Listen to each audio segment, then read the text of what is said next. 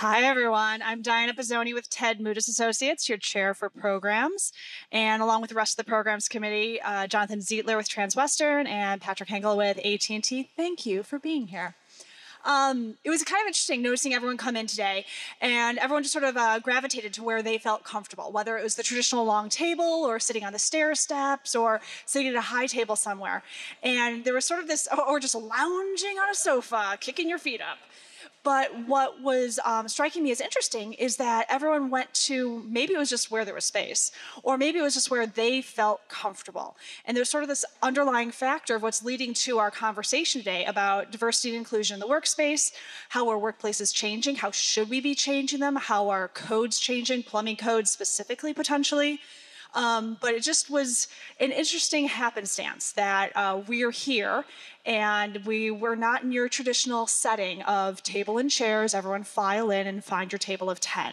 So I like that we had this diversity of space.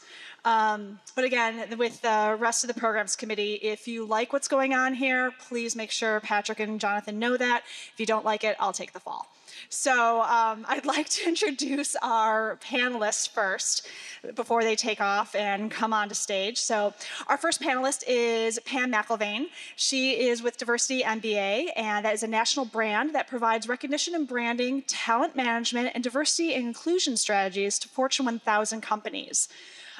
Pam leads a team that provides clients with access to leadership development programs, programming, benchmarking, research, and current trends. Pam has her MBA in Finance and Marketing from University of California, Berkeley, and her team has, in the last 10 years, trained over 25,000 professionals. So Pam, welcome. Next, we have Christopher Chwedyk. Chris is a licensed architect and code chief consultant and he's the director of the code group of Burnham nationwide. He also assisted in founding them in 2001. He is also an adjunct professor at Harper College on courses on codes and building codes. And he's been doing that since 1998. And Chris has over 40 years of experience in architecture and design, or architecture, codes, et cetera, in the Chicagoland area. So welcome, Chris. And last but not least is our moderator, Michelle Silverthorne. She is the founder and CEO of Inclusion Nation. It's a recognized organizational diversity expert. She's a graduate of Princeton University and the University of Michigan Law School, which I will say that even though I went to Michigan State, but still it's good. We're good. We're keeping it in the Big Ten. Yeah, exactly. Not everyone. Anyway, she's practiced at major law firms in New York and Chicago prior to starting Inclusion Nation. And she speaks about implicit bias, diversity, inclusion, and millennials in the workplace. So welcome, Michelle.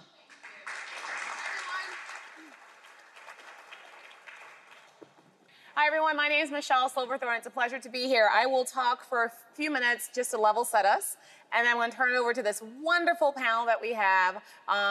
We have two of us, so we're probably all three of us going to be talking a lot. I'm Michelle Silverthorne. I am the founder and CEO of Inclusion Nation. We do this. I do travel around the country. I do workshops and speeches. And what I have found, having done this work for a number of years, is that if we are going to do this, if we are going to sit here and say that we want to change outcomes, we want to change futures, then we need to center our conversations on two things. We need to center our conversations on courage, and we need to center our conversations on honesty.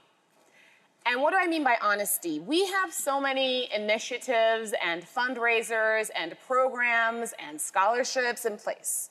But the reality is, and we'll show you the numbers in a second, we have barely moved the needle on full inclusion in this industry. Now, based on my years of experience working in corporate America, based on my years of experience teaching diversity, what I have learned is that we have to be honest. We have to be honest about what is not working.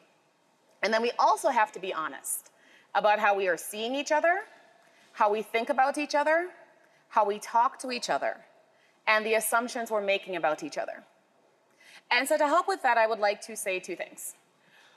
First, I am a Black woman immigrant. I came to this country 17 years ago. And as a Black woman immigrant, a lot of my work and my research and my perspective is from that of a Black woman immigrant. Everyone at this table also has their own perspectives as well. But what we are going to share and the stories we will share and the data we will share and the solutions we will share can and should apply to every single person in this workplace. All right? That's the first thing. Here's the second thing. This is not going to be an easy conversation, like we just mentioned earlier. This is not going to be a conversation where I say, if you just hire this one person, or you just sign this one check, or you just do this one thing, we are going to change things. Because we are focused on inclusion. And we are focused on making inclusion a reality for everyone. And that takes hard work, and it also takes something else. It takes courage. And it takes courageous people sitting right here in this room to stand up and say, that may be the way we've always done it, but this is going to be the way we've changed it. That's what I want from all of you. I want you to be brave. I want you to speak up. I want you to be courageous, and I want you to be leaders who change the future. Because I'm going to tell you a little bit about that future. So I talk about millennials a lot because I'm a millennial of color, and I talk about millennials of color. And when I talk about millennials, hey, I like to talk about these numbers. You see, we make the business case for diversity a lot, and I have many thoughts about why we should stop just making the business case for diversity, but it's important. And part of the business case is you talk about things like this. These are the demographic numbers of the 5 generations currently in the American workplace. Traditionalists are 80% white, non-Hispanic, Caucasian white. That's probably my grandparents' generation. Baby boomers, 72% white. Gen Xers are 61% white. Millennials, my generation, 56% white. That's non-Hispanic, Caucasian white, by the way. And the youngest generation in the workplace, Gen Z, they are 44% white. Or I will phrase this another way. 56% of Gen Z are kids of color. Those are the post-9/11 generation. For the first time in American history, there are more kids aged 0 to 10 who are kids of color than who are white. Every single year, I will phrase this another way, every single year since 2010, white children have been born the minority in this country. So that majority to minority nation that everyone here keeps talking about, that's not just going to pop up in 2044. It's happening right now. And it's not just race. I'll give you some numbers, right? Did you know that only 48% of Gen Z identifies as completely heterosexual? 56% of them use gender-neutral pronouns like those. 70% of them support gender-neutral bathrooms, which we will talk about, and almost 3% of teenagers do not identify as either male or female. That's the reality of our population, of this country, and here's the reality of our workplace. You see, for the last couple years, Lean In and McKinsey have done something where they have looked at women, the stats of women in the workplace, right? But they actually look at the stats of a lot of people. And these are broad stats. They apply to every industry. We'll talk about real estate in a little bit. But look at these numbers. You see at the entry level, men and women are about the same at about 52% and 48%. But then see what happens. See what happens as we go through the workplace. There's only one group whose numbers go up. One. Everyone else's numbers go down. Men of color, very broadly defined, go from 16% to 9%. White women go from the entry level at 31% to 19% in the C-suite, and women of color go from 17% to 4%. And so I'm going to end with this, which is where we are right now in this room. So this was a study that was done in 2013 about commercial real estate senior executives. And here's what they found. 83% of them are male. And 92% of them are white. That's where we are. When I say that we need courageous people doing hard work to change numbers, these are the numbers I want people to change. And for the next few minutes, for the next hour, what we're going to do in this panel, that we are going to talk about that change. We're going to talk about what you can do to make that change a reality. And when you leave here today, I want you to feel empowered, I want you to feel challenged, and I want you to go out and make change happen. So with that, I'm going to turn it over to our panelists, and we're going to get started. Thank you, everyone. All right, thank you so much for doing this. And I mentioned at the beginning that, I hate staying on stools. We mentioned at the beginning that we are going to start with some level setting. So let's start by talking about who's in this room today. Pam, do you want to go ahead and see who's in the room? Sure. How many individual contributors? Okay. Middle managers? Directors? Vice presidents? Senior VPs? EVPs? No C-suite people here? Okay, great. Oh, there's one. Hold that hand up there, girlfriend. Okay, girlfriends, okay. There's a C-suite in the house, okay. Yeah, we wanted to start with that because we really wanted to get a sense of who was in this room and who's listening to this talk and how you can take it away from there. So with that, I want to talk about diversity. So I would like to turn to the two of you and talk about how do you define diversity? Really? Really? So diversity, how do I define diversity? Because diversity has been inherently a part of the world as it is today and as it was then, I see it maybe as an ever-changing platform in terms of a journey of change management. I see diversity because of the dimensions have gone from five or six ethnic groups in definition to 22 dimensions of diversity. So I also see, because it's not regulated as affirmative action was, to define by everyone's own experience. And it depends, to be honest with you, where I am at that moment. What is the tone of the audience or the tone at the top for that moment? Diversity could mean representation for some, meaning that you want an environment that has different people of backgrounds, of ethnicities, and of experiences so that we could be more belonging. I do separate diversity from inclusion in the sense of belonging.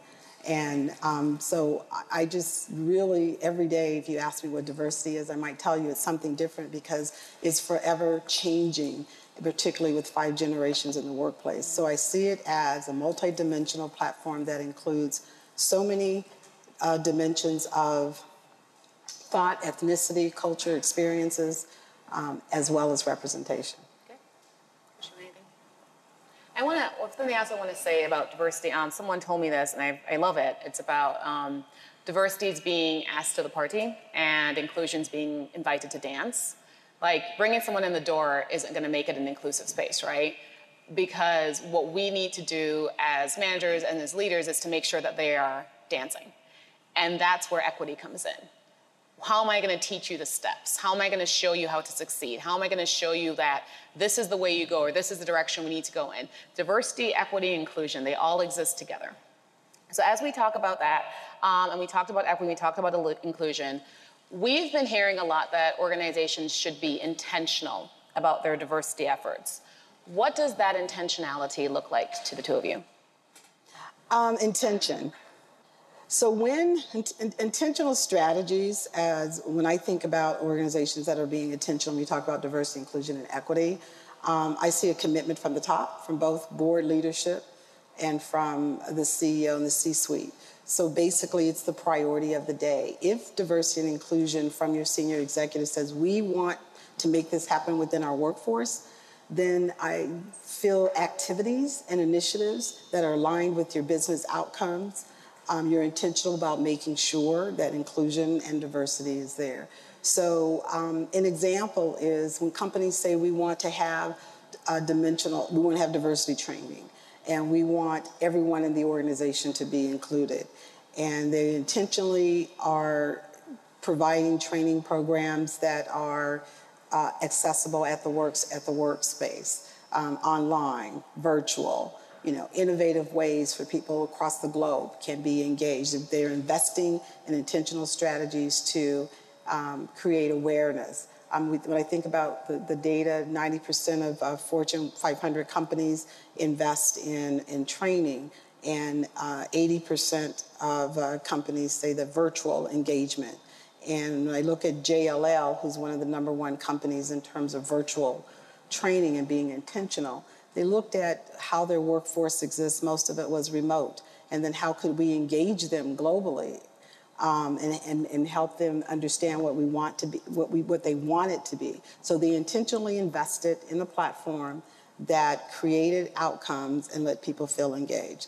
So I also would define intention as something that's out of the norm, something that is not what you do on a regular basis. It's intentionality means to me, it also has to be aligned with accountability, or it's meaningless. It's like anything else. You must measure the activities that you engage in doing it. So that's a high level for that. And that's what one of the things that when we talk about diversity, and so many people say, I'm so frustrated, I don't see any progress, we push back and we say, well, where did you start from? And what were you measuring? If you're saying that you saw no progress because you only hired, 3 Hispanic executives in the past 4 years, was your starting point 0 Hispanic executives in the past 20 years? So thinking about what you're measuring, thinking about how you're measuring it, who's we held accountable to it, and the goals that you might have. Chris, do you want to add something to that? Well, looking at it from a building code perspective, and for my aspect, plumbing code at this point, but so it's really only in the recent period between the last 30 years, really, that we've looked at the requirements for the disabled. And that would include populations that are aging, as well as children. And so there's a whole lot more in terms of requirements that existed prior to ADA in some cases. So, and that's a social change that changed as a result of laws being enacted to recognize that we weren't all alike. Right. And so that is now evolving into recognizing transgender and dealing with it from that perspective. But when you look at, we haven't even had plumbing systems in buildings, right, until the 19th century. And many of those buildings were built with only male washrooms, right? And then they finally introduced female, and then the whole business about, what they termed potty parity, where you, that was the term, yes. It's in quotes, but it's there in the language of the There's a research paper there waiting for y'all to write. There you go. And, I'll show you the paper. There's a very interesting paper. This, and anyone who's interested, I'll share with you, but it's called Arguing with the Building Inspector About Gender-Neutral Bathrooms. Yeah. And it's written by a professor who is a attorney. It was published in the Northwestern University Law Review. But so I mean, again, this is how our social norms change, and as a result, buildings have to change as well. Typically, it is a slower process than the social changes that occur. Go ahead. Can I, just to this audience, I just thought about something around intention. So is it your fault that you're homogenous? Not necessarily. It is just the nature and the evolution of the industry. Is it the fault that you happen to be a non-traditional industry for women and people of color? Not necessarily. But that is the way that is the business, right? This industry has evolved in all of its nuances and all of the many categories, right? Plumbing, facility management, and all the different things that go into commercial real estate. So intention is, when you think about diversifying a non-traditional workforce. So the women right now in this industry represent diversity for the industry.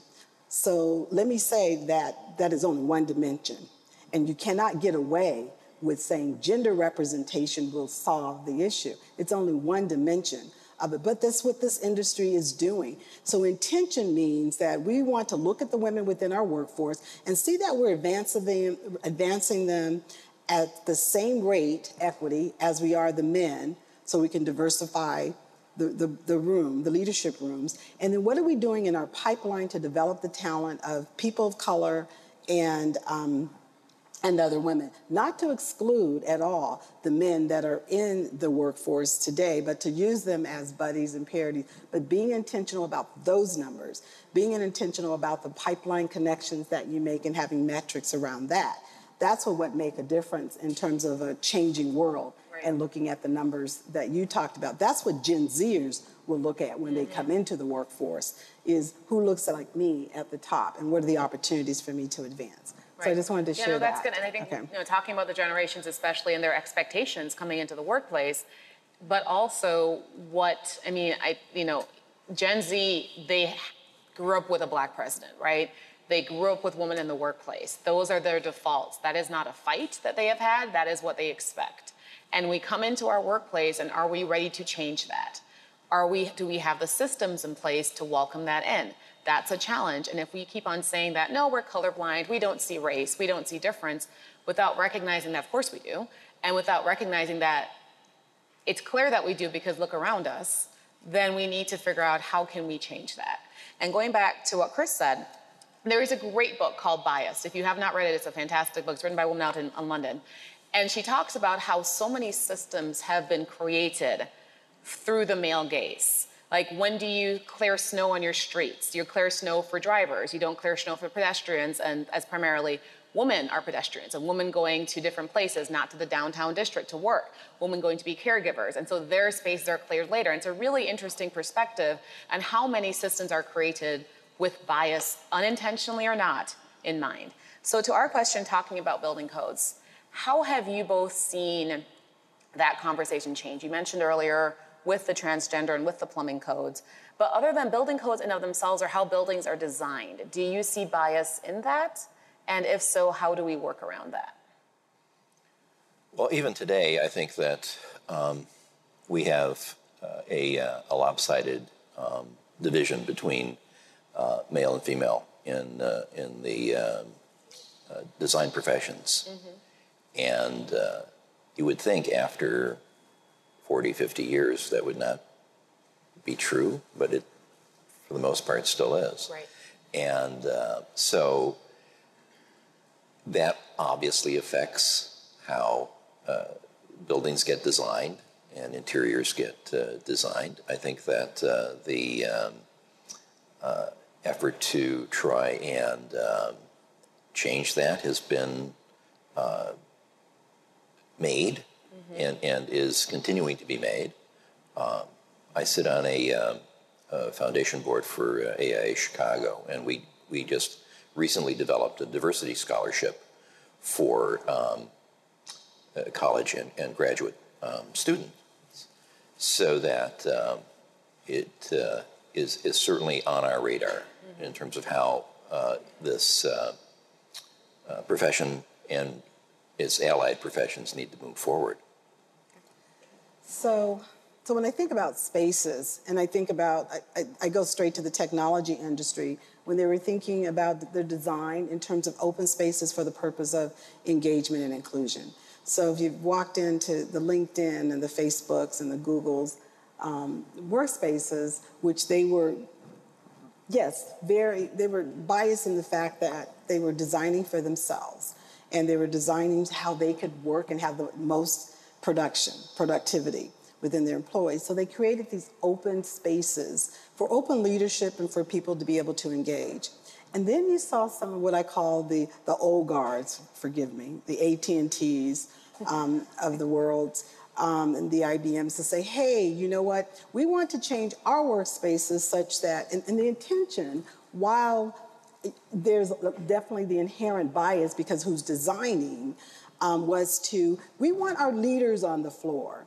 We want, whether it was smart or not, I remember going in there and one of the senior VPs told me in Dallas, well, you know, I really don't like sitting over here that much, being that accessible all day, because I really don't get to do my work until I'm at home. But yeah, can you imagine your senior VP right here in this space as a, you know, standing, you know, this the desks that are standing, you can go up and down and doing the work, coming by to have that conversation and engagement.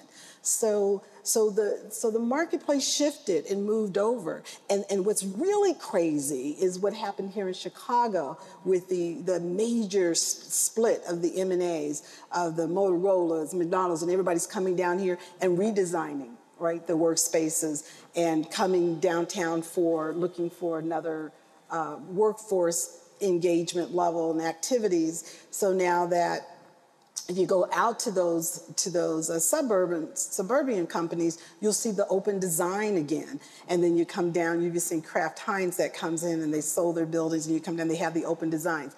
Okay, so that's one evolution, one phase of it. So then after that, the conversation now is where do we get to bring the end users in? If you think about R&D, I always think of the CBGs, and I'm not sure that you guys did the same, but after they design it, they say, okay, we want the users to tell us about what this is, how this feels. So here in facility management, I'm not so sure when you talk about the person with disabilities, and I love Chris's insights.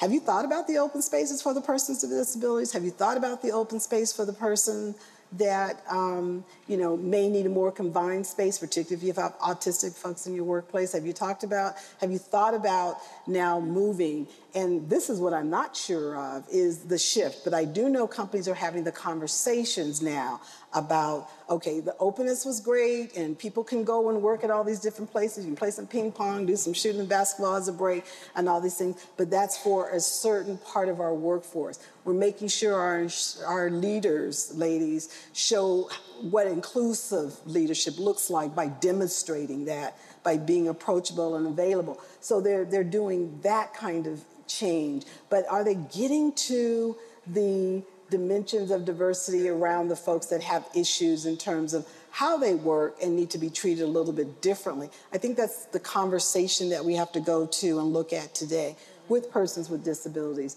with religious, idiosyncrasies that come into the workplace, with different kinds of people, maybe, folks that are doing white paper research or whatever, they don't want to be in the open space. They need to be in a confined space. But I think those becomes in terms of where we're going now. Yeah.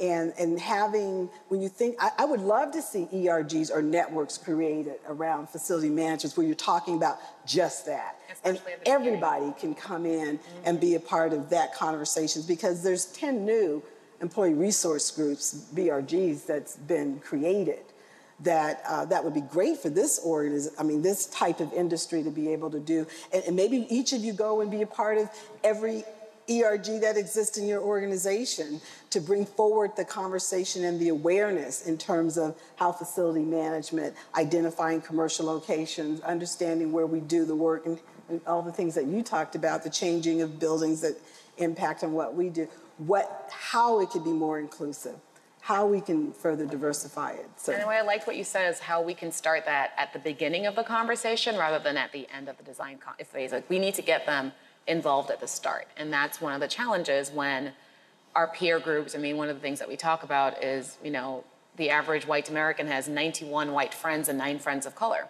And 75% of white Americans don't know they don't have a single friend of color whatsoever. 75% of us. Okay, so, okay, well, I don't have 90% of white Americans as my friends either.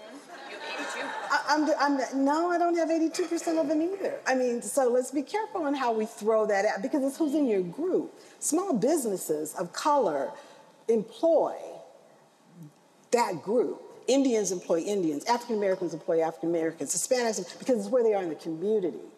So I just want to, I'm sorry, we're doing the view here. I just want to push back.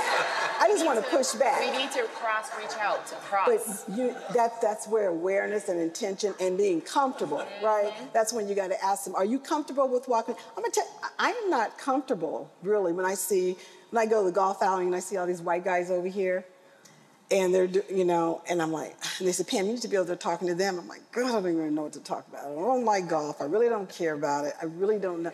But and I see a lot of white women over here. I'm going to go over there because I can say, girl, I like that purse and them shoes. And before you know it, we're going to go into a whole nother conversation.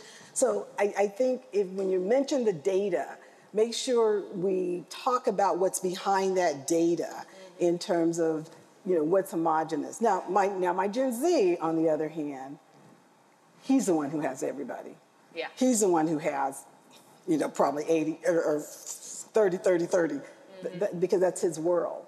But I think when you talk about being intentional, you want to say, okay, if this is who you're surrounded by, if you're homogenous and you're comfortable with being around white people and you're comfortable with promoting them in the workplace, where is your discomfort and why are you discomfort? What is the conversations, when you talked about building trust and So go back to you. I'm just sorry, I just had to go there a little bit just because I wanted to make sure we level set that. We talked about building codes, and we want to talk a little bit about transgender issues. So one of the things that we have talked about is how the plumbing codes have changed. How have you seen that continue to change, the conversation around transgender people, the conversation around bathrooms in the building code world?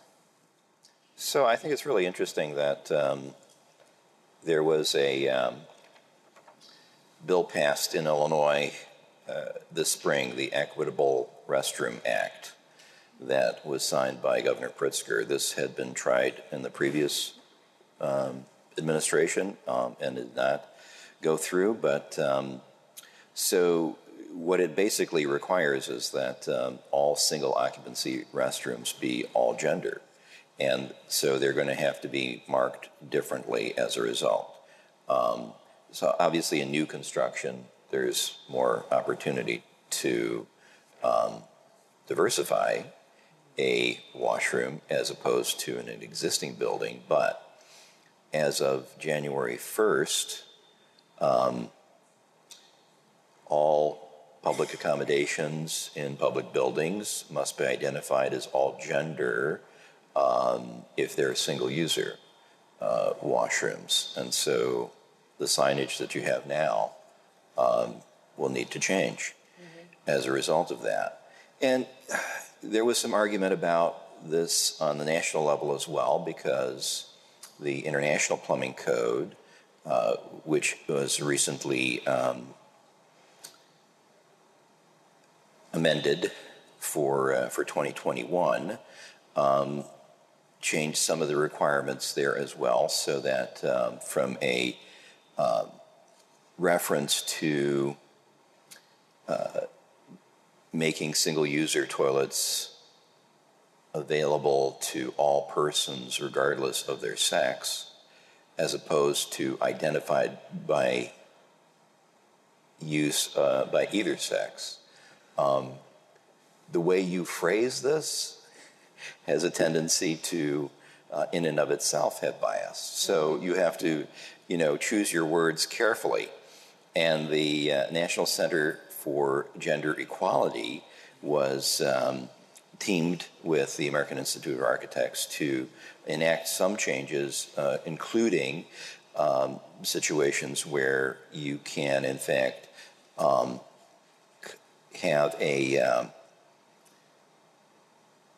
washroom that's designed for all genders, as long as the facilities have the toilets themselves divided in such a way that the doors go from floor to ceiling, okay? And so they don't tell you specifically how to design it, but it is open then to interpretation as to how you make those arrangements. And there have been studies made as to how best to do that. And in fact, there are some here that I found that were able to come up with design solutions where when they combine these, they have actually used less square footage than they would have if they had the traditional design.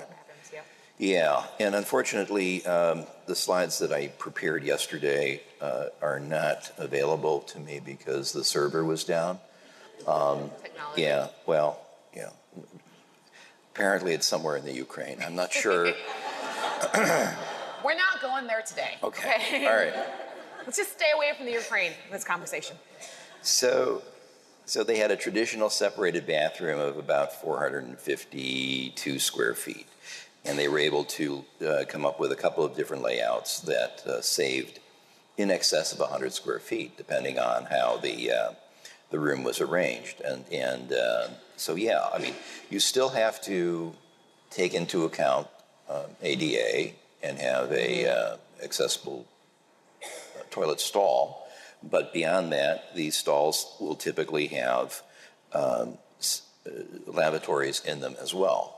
And in fact, depending on whose version of this you're looking at, they've changed the terminology because, again, language counts. So the toilet stalls become the eliminating rooms.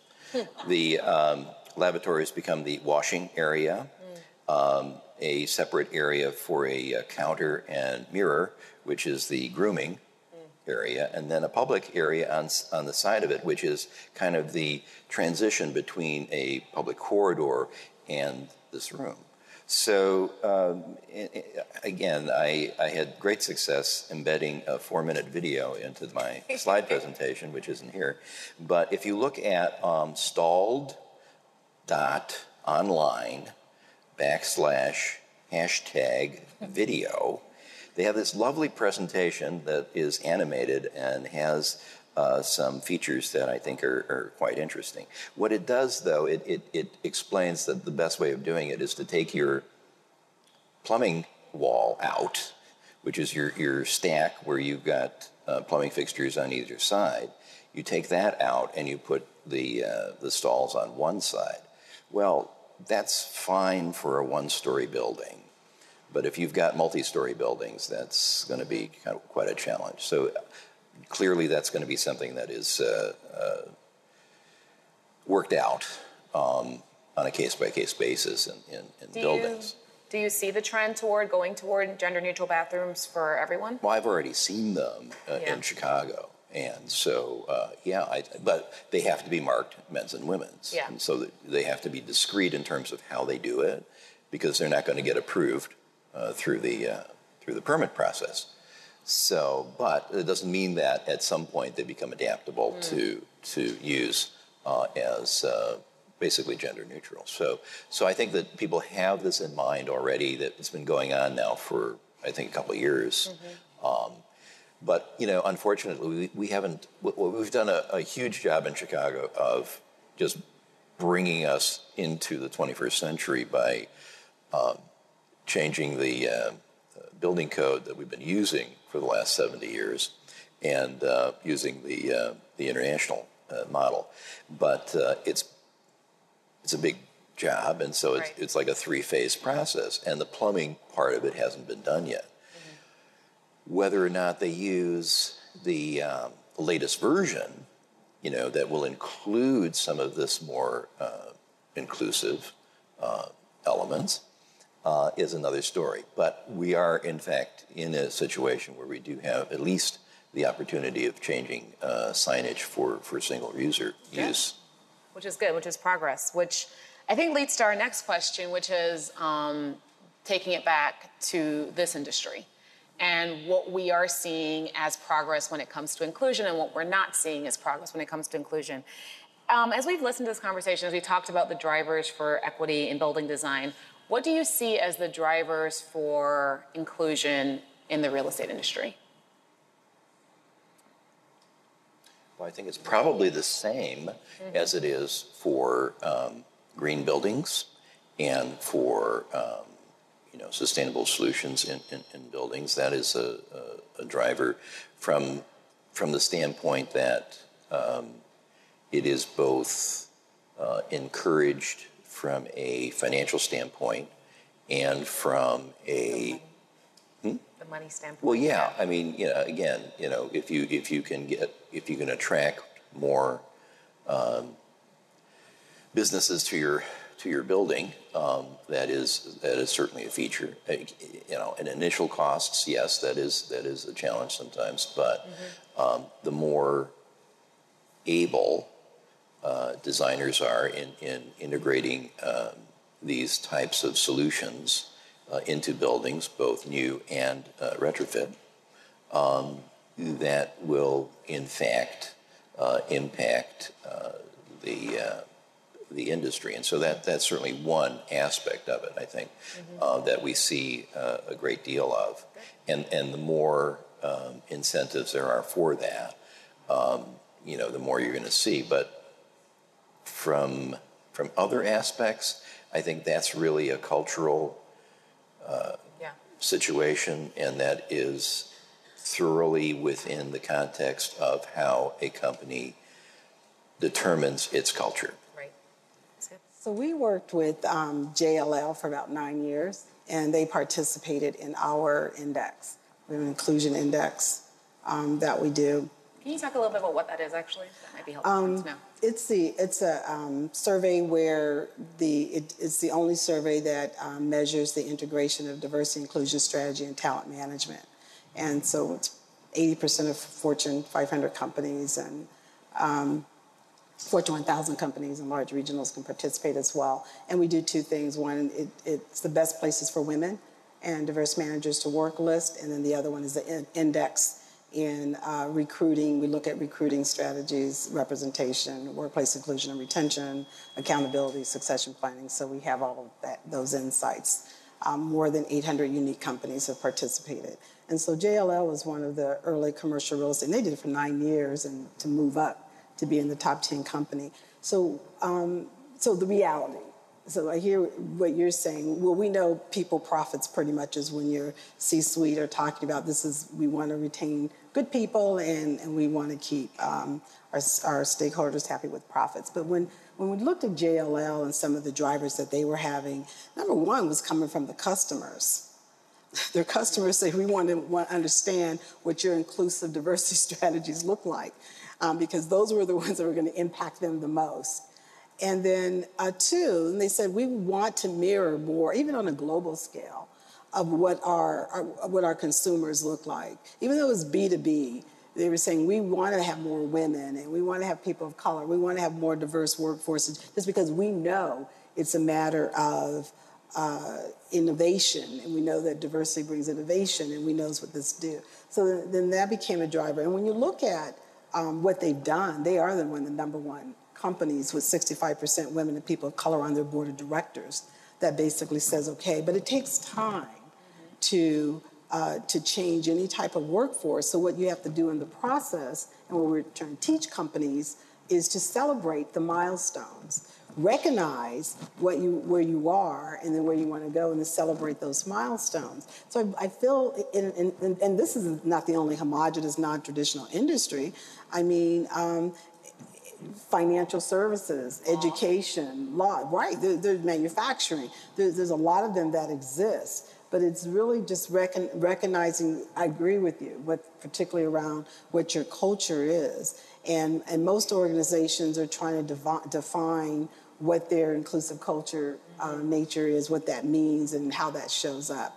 But aligning with the customer base, what's driving what they need to do, which is going to ensure profits and more market share and so forth, and ensuring trust and safety within the culture so that employees, the retention stays, being intentional about some of the strategies, the advancement of women and people of color, and also how you recruit, your external talent and engaging your folks, and creating and investing in platforms that allows people, no matter where they are, to belong. And that's one of the things I really loved about JLL. They basically looked at what they had internally and said, how do we do better at this? So they gave a really nice bonus to people for referrals.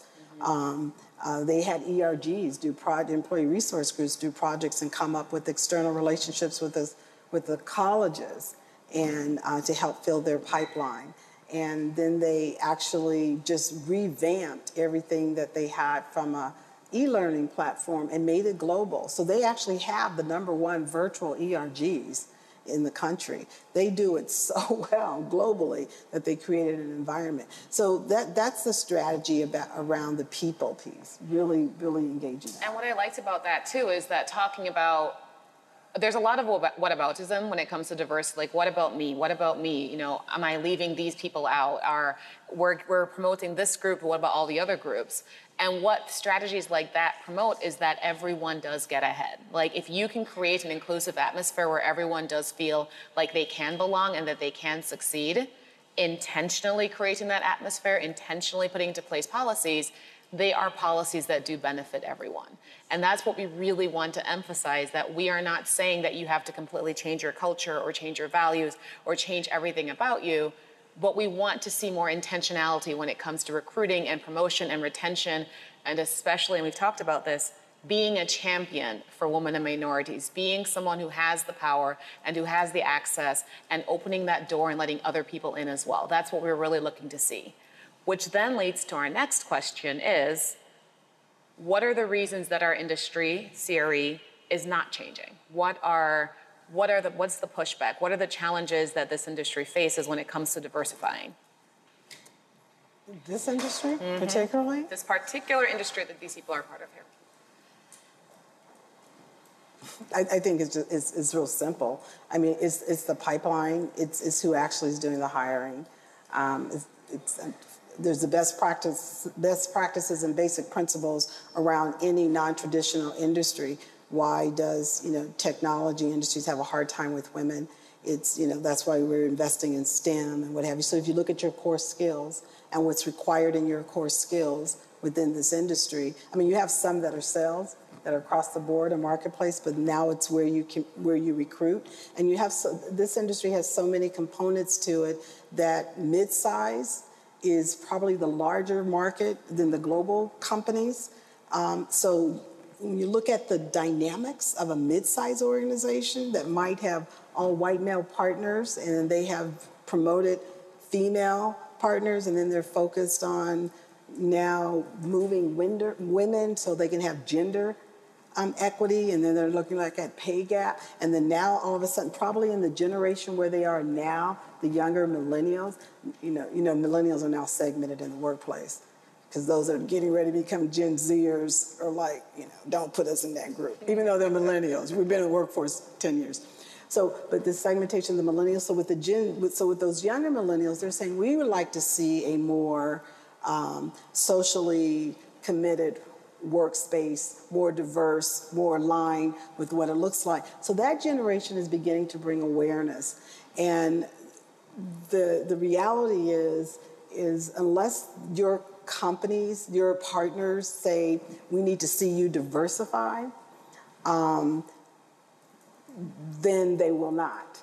So that's one of the barriers. The other barrier is with women, which gives you a broader sense of thinking and having inherent nurturers at the table, they'll see that too. And so the conversation has been open, and then you're able to now say, okay, let's diversify. I actually spoke to a company who had 100 employees, and they said, what can we do? We only have 100 employees, and we're all white, and to diversify. So it's all about the awareness in the community, awareness among where you want to recruit, where you want folks to know, and then asking your larger clients, how do you help us do this kind of thing? Right. So it is. So part of it is it's just inherent in in the nature, and it doesn't mean that that's wrong.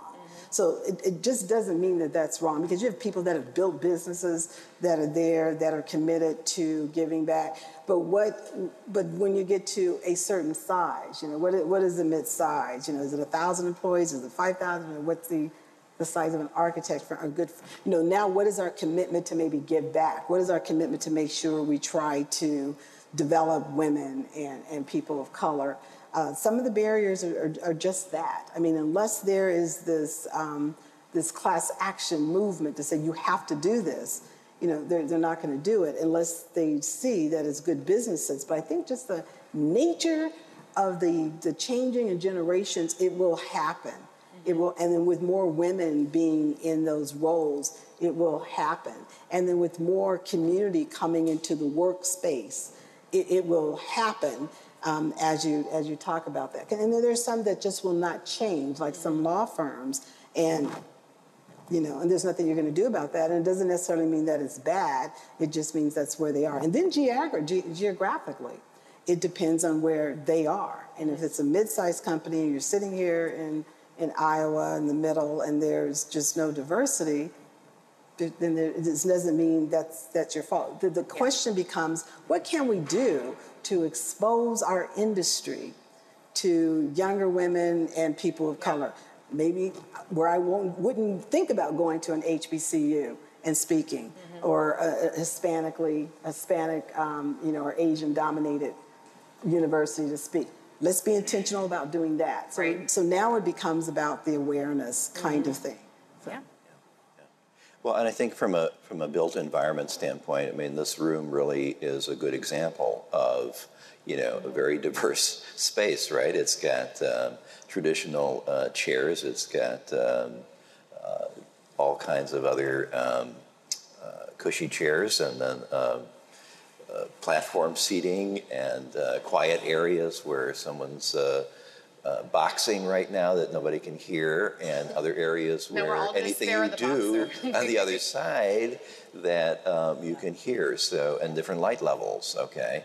But you still have to meet the minimum requirements that are in the building code, and so all those things do have to be taken into account. But, the whole idea of being able to migrate from one location to another as to where you feel comfortable or fit in, and that room still has to have the temperature settings and controls and ventilation that is able to accommodate that.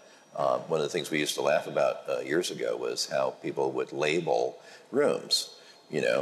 It was like the old story of a color selection where you were trying to get a particular color and you were describing it in terms of a flower or a tree or whatever, and then the painter would just write down yellow, green, red, and so but yeah, I mean, you do have to change those terminologies sometimes into something more generic.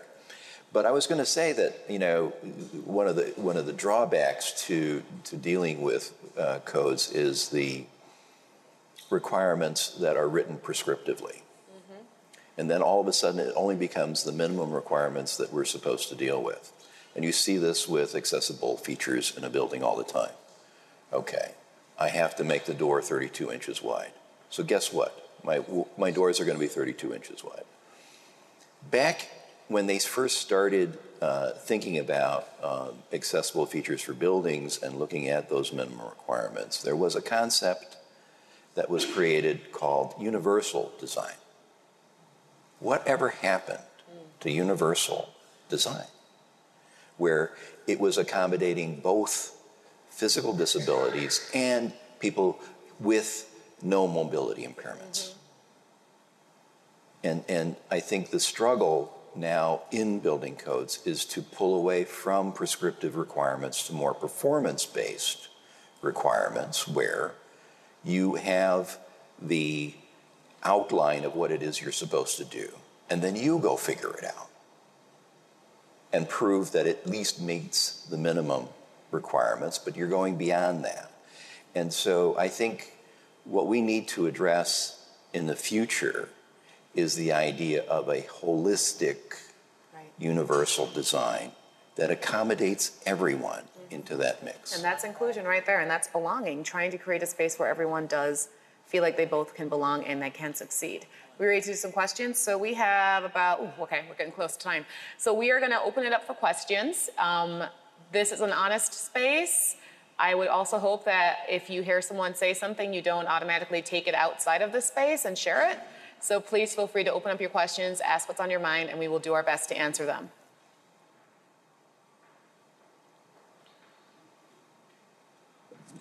First, kudos to the chapter for even hosting this event. I personally was excited to know that this was sold out.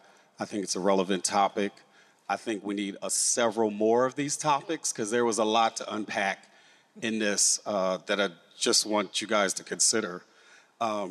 Winning strategies to actually move the needle a little bit. Biases. I didn't know about biases till I went to grad school. And first of all, to learn them, recognize them, educate yourself to recognize when you have them and then in others and then challenge is not always a positive thing. So that's one thing.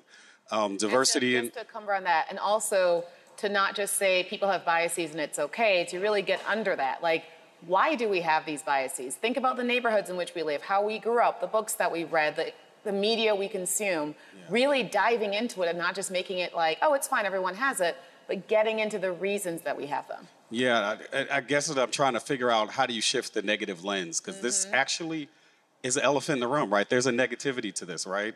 Diversity, inclusion, it's very trendy. It could be check the box. How do you shift it from wanting to do it instead of having to do it, being forced to do it? We know that there's a strategic business case to be diverse. You do have increased sales, all that good stuff. But I got to be honest, I had these conversations before, and if I was a white male, I would see this as stuff being taken away from me. And there's a lot of people that might not be honest and admit that, but I can appreciate when somebody has that mentality, and how do we shift the narrative from that. And the probably last one is the gender neutral bathroom thing, right? There's a topic that is coming. I get a little angst when there used to be bars when there was a shared bathroom and I would see a woman and we'd all wash. I'm like, what the heck? And even just recently being overseas and there was a woman that came out, I immediately became panicked and like, okay, I'm in the wrong bathroom. They're like, this is a shared bathroom. So there's an adjustment for all of us that has to get to that. So I hear it's how do you help us get to it's them, not us. It's a lot of work. Yeah. It's a lot of work to do this the right way. And I think this is the first step, but I think helping us get frameworks and winning strategies is the next, because there's a lot of considerations that has to be taken. So can I share something? Yesterday, I was speaking with a large group of healthcare executives, but to your point, I agree, and it's a journey and it's all personal, but don't take it personal. So if everyone just think about where you are, I think it's a great thing that companies are bold enough to bring bias in the conversation to the workplace. It's a hard thing, but it's a great thing, right? So if we have always worked across differences, the question today is how well and how effective are we today? So I put the we in there, but you could say of you. You've always, at the end of the day, if you put this group right here, this first row, and you say, well, they're a homogenous group just because they're white. Now you want to talk about the privilege. Well, if you look at this group, you say, wait a minute, three of them that we're going to presume have privilege at this point.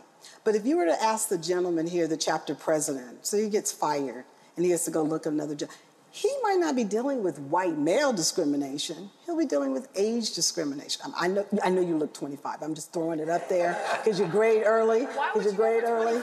Because you're like 35. But I'm just saying. I'm just saying. So it's a great thing, is what I'm saying. It's a difficult thing and it's a hard thing because as African American, you've been dealing with things differently for a long time. But to have the conversation, to have a white male be uncomfortable because he has to talk about privilege. That this young man may not even know he has, because only thing his parents told him to do was to work hard and be good and bring your ass home and don't be drunk and, get the kind of job I, developed you for. And that's all he's heard. So he doesn't know anything about what privilege means versus those of us that are talking about privilege getting a seat at the table. So it's how we define it. And when we talk about it, we talk to our children about privilege because they are children of color and they need to understand that the majority are not privileged. So we give them that lens of what it means. And so if you all of a sudden come into the ranks and you're telling a mid-level manager, someone who's been on a track to be an architectural design leader, that you have white privilege and you're not a part of a conversation that existed, and you're wondering why they have fear of unknown and why they're pushing back against it, because we're not bringing in the change conversation the way we should do, and each taking the responsibility. We have our inherent biases. We're hardwired in terms of what you mentioned earlier. And then we do have the systemic biases, right, that are the mitigating, the explicit bias, and then the implicit. And so the awareness of where it is and the understand your own triggers is what it's about. Am I triggered when I see a white male? Absolutely. Help me get into the next level. How well can I? It doesn't even mean that he's a white male. It means who the person is and where they are, and then you might get to talk about the other piece of it. But it's all about understanding your own triggers and then how to manage those right where you are. And if they're not teaching that in these bias training courses, they should. They should teach you the behaviors to go along with the information, so that we can, then begin to mitigate. Because it's a great thing. Because only 26% of companies have accountability aligned to the bias training. So right now, everybody's getting information, and it's responsible for you leaders to make sure you have messaging and communication as to what you mean, what you're trying to do. And it's even bolder to sit there and have courageous conversations around how people are feeling. Okay, I'm done with that. Yeah, and absolutely be honest about that. And what I will add to what you said, Michael, so I talk a lot about bias, and I talk a lot about everything. I found that and this is me personally speaking for myself, Michelle Silverthorne, I get very tired of making the business case, because I feel like after you make the business case and tell people that diversity makes you a lot of money and the demographics are great, they will look at all the money they've been making before, and they were fine. And they were successful, and everyone was happy, and they were all getting along. So we need to have more than that. I think it's important that you make the business case. It's important that we talk about the clients are changing. It's important that we talk about the generations. But that can't the only reason my diversity exists cannot be to make you more money. I matter because I matter. And I exist because I exist. And we need to have that conversation. So one thing I try to do is create that empathy. Understand what it is like to be me, to go into a space and I see no one who looks like me. Understand that when I have to be perfect every single day because I cannot stumble, because the second I stumble, someone will turn to me and say, oh, I guess she's just like the rest of them. That's what it's like. And if I can create that sense of empathy and that sense of understanding that this is the struggle, and then you know what it's like too, then I can get you to want to change because you want to change, not because you have to change. So that's the pushing that I'm trying to get to. So yeah, let's make the business case. Let's talk about clients. But I really want you to understand what it's like to be me, and what it's like to be you, and what it's like to be alone and isolated and be second-guessed all the time in the workplace. It's personal. I'd like to thank the chapter for having this topic. One of the things that I'd like to get some insight on, or some perspective, is increasing diversity in the workplace. My company is regularly in the top 50 most diverse companies in the country or in the world. And one of the things that we've instituted, and I'm not really sure that it's very successful, is a corporate diversity and inclusion goal for managers. And the reason why I said I don't believe it's that effective is as a relatively new employee in the company, I'd say less than 4 years, and having several middle-level managers that report to me, when we look to recruit and hire new individuals, you know, it's a proven fact that people hire individuals they're comfortable with. And you usually are comfortable with people that are similar to yourself. And one instance I had was there was a regional leader on my team, and as we were discussing his performance during a mid-year review, and I said, you know, due to diversity and inclusion, I said, you don't have a very diverse workforce. I said, so when you do have openings, you need to consider some individuals that are not like everyone else. And that particular leader says, I have an extremely diverse workforce. Well, this individual was a Caucasian male, and he had 15 Caucasian males on his team. And I was somewhat surprised by his comment, saying that he had an extremely diverse workforce. And I said, well, could you explain to me based on what's your understanding of diversity? He said, diversity of thought. So really it depends on what your perception of diversity is. And one of the things that I learned from one of the C-level members of our organization that was a little bit more impactful, he indicated to his direct reports, he tied into their performance goals, not a corporate goal, but into their human resources and personnel goal, compensation-related issues, which he said was much more impactful, which made individuals think somewhat outside the box. And I think that, you know, when individuals say that we need to improve or increase diversity, you know, as some of us say, it's check the box. But you really have to look at it and ask the individuals within your organization what they think diversity is, because everybody might have a different impression. Right. So if I can, so there's three things around the movement of that. So So 85% of companies, Fortune 500 companies, have reward systems embedded. Bonuses used to be number one. Bonuses are now, for senior leaders, is now at about 42%.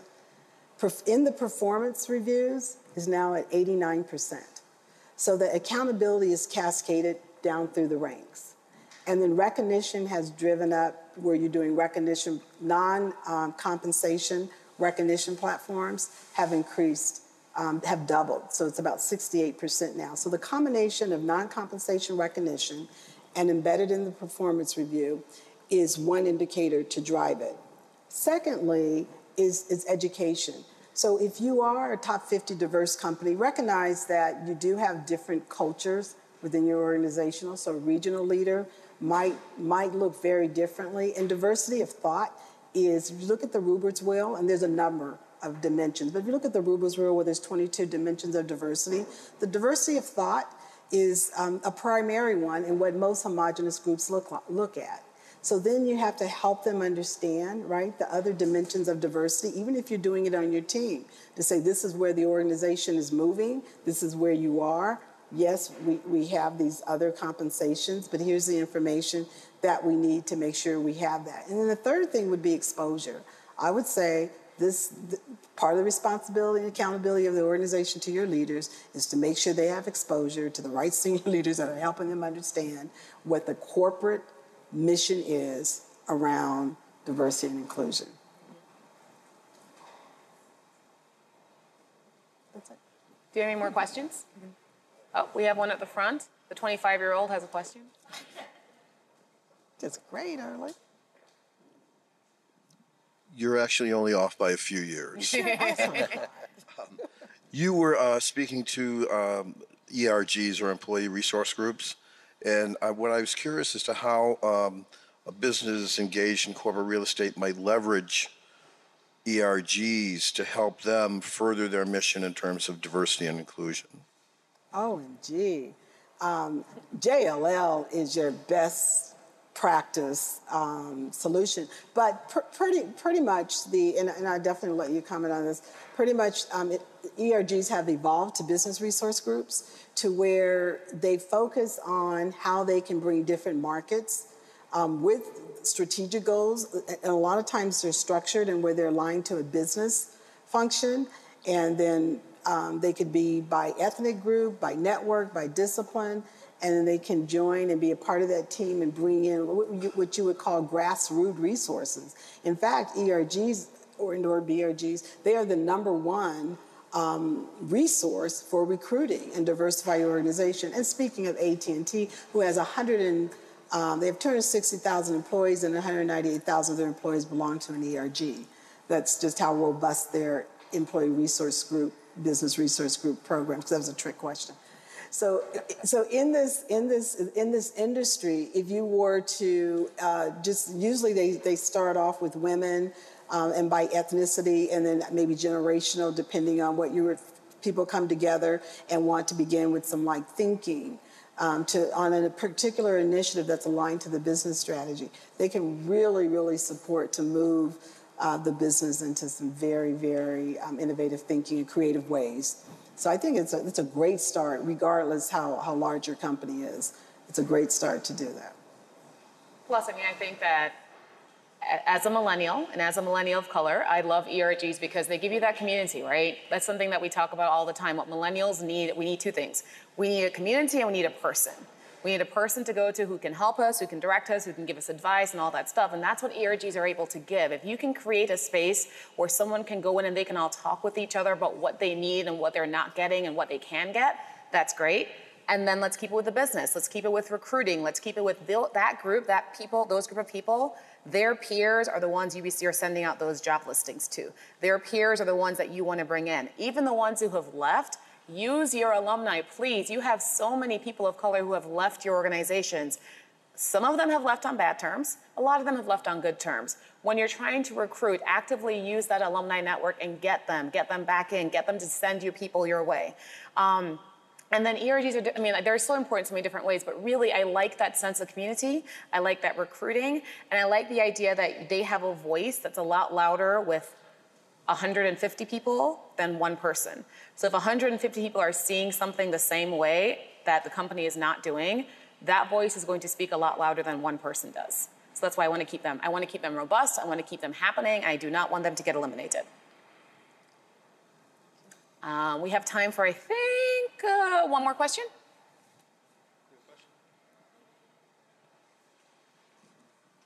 I always like to get a question in. It's my thing. So for the last 4 years, I was serving as a diversity and inclusion champion at U.S. Bank. I'm a logical candidate for that, as you can tell. Yes, you are, because you are a white man with power, Yeah. so thank you. Yeah. So the token old white guy in the group that they have at the bank.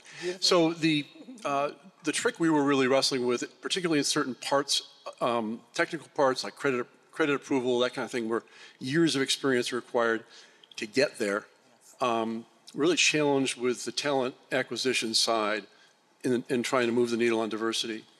So I'm interested in best practices. And one of the things that we did was make sure that our interview panels included some member of the diverse groups that might have been interviewed, so that we kind of address the bias that could be there. What other things have you seen? So Bank of America happens to be an incredible guru in terms of driving practices to mitigate bias in their hiring. PNC also just did some really good things around that. So the first thing is, if you're going to have diverse slates, it has to be aligned to accountability. So talent acquisition and your HR and your hiring manager, they have to be partners, and they have to have shared goals. And diverse slates doesn't mean just having a white female and a person of color and then 3 white males. You have to really define, what that actually looks like in terms of, and have accountability aligned to it, to scorecards or what have you, so that it does actually happen. And it has to be cascaded. And that's what they did. They actually cascaded it all the way down to the manager level. The other thing Walmart does really well, they have a peer mentoring for the managers, 2 up, 2 above, and 2 below. So engaging and helping expand your hiring managers so that they can have some experiential thinking outside of the comfort zone in terms of who they hire. That's really important. It may not have to be 2, but maybe it's 1, maybe it's also peer. But it's important that they're able to have another voice to have a conversation with around what they think the role they have to fill and what they want. And then the other piece in talent acquisition is what's happening with your recruiters. What are the systems you're using to recruit? Are you depending heavily on social media, where there's a ton, or LinkedIn, or the technology, AI, there's a ton of bias embedded in those systems and platforms. So really looking at what you're using and beginning to mitigate that, and what the responsibility of your first line of recruiters hiring is. Because if they're required to look at 10,000 resumes and you have a system that's screening through them, so you've already eliminated a ton of talent. So you have to look at some of your old HR systems, PeopleSoft, and what you have in place, and upgrade them. So PNC and Bank of America, they did do the financial, and I use them because they not only are top companies, but they actually invested in doing that. And then being so you do have to invest in your own folks and talent acquisition. And then you have to look at who's hiring. So if you have a predominantly white force, usually 60% of white women are doing the hiring, and then the rest of them are people of color. You have to then train those recruiters with a different lens. You may have all these dimensions of diversity training going on in your organization, but recruiters need to be trained separately on bias. They need to be trained separately on cultural competency, just like they are on ADA, right? You have to be able to do that. They need to be trained separately on PTSD or the different dimensions of veterans and what have you. So you have to invest in your recruiting workforce. In terms, you're recruiting, hiring folks, and they have to be aligned really seriously, for real, with the hiring managers. Not say, oh, I'm your HR business partner, this is what we're going to do. But seriously aligned with that. The other best practice models, AT&T does a really good job when they hired advocates. They put advocates and champions from their ERGs aligned with each of the business units and the hiring managers that help them do that. So the ERGs ended up partnering with the college chapter. So let's say LGBTQ was hard to bring that group on. So the Pride group and the organizations partnered with the chapter in the person with disabilities in the colleges that they were identified with to bring those students awareness, bring them on for interns and different. But that's how they were able to get to those targeted groups. And then depending on who you're focused on, this will be the last one. I can go on, and I have a book on this. I can go on and on. But depending on who you're focused on, for a period of time, you hire those dedicated the recruiters in talent acquisition. So if you want more veterans, LGBTQ, person with disabilities, you hire them. And then you put metrics behind every freaking conference you go to recruit. So if you're going and you're investing in Black real estate associations or Hispanic, whatever. I know there's crew, but if you're going and you're investing in that, you better tell them how many resumes did you look at, how many hires did you bring in, and how many interviews did we do, and what were our FTEs, and what was the gap, and why we lost those hires. I mean, that's the kind of effort that you have to put into looking at your entire talent acquisition system. So it is a shift. It is time to shift that paradigm in how you hire. You have to rework the strategy. You have to reskill the folks that are doing the hiring and realign how they work with your business units. I know that was a bunch, but that's what's happening to make sure you're successful in hiring. And US Bank is right there, and to go to the next level, you guys need to do that, because what the other banks are offering, you're picking from each other anyway. You guys are homogenous anyway. So thank you. Good. Michelle, Christopher, and Pam, thank you so much for joining us on our panel today. Thank you, everyone, for joining us.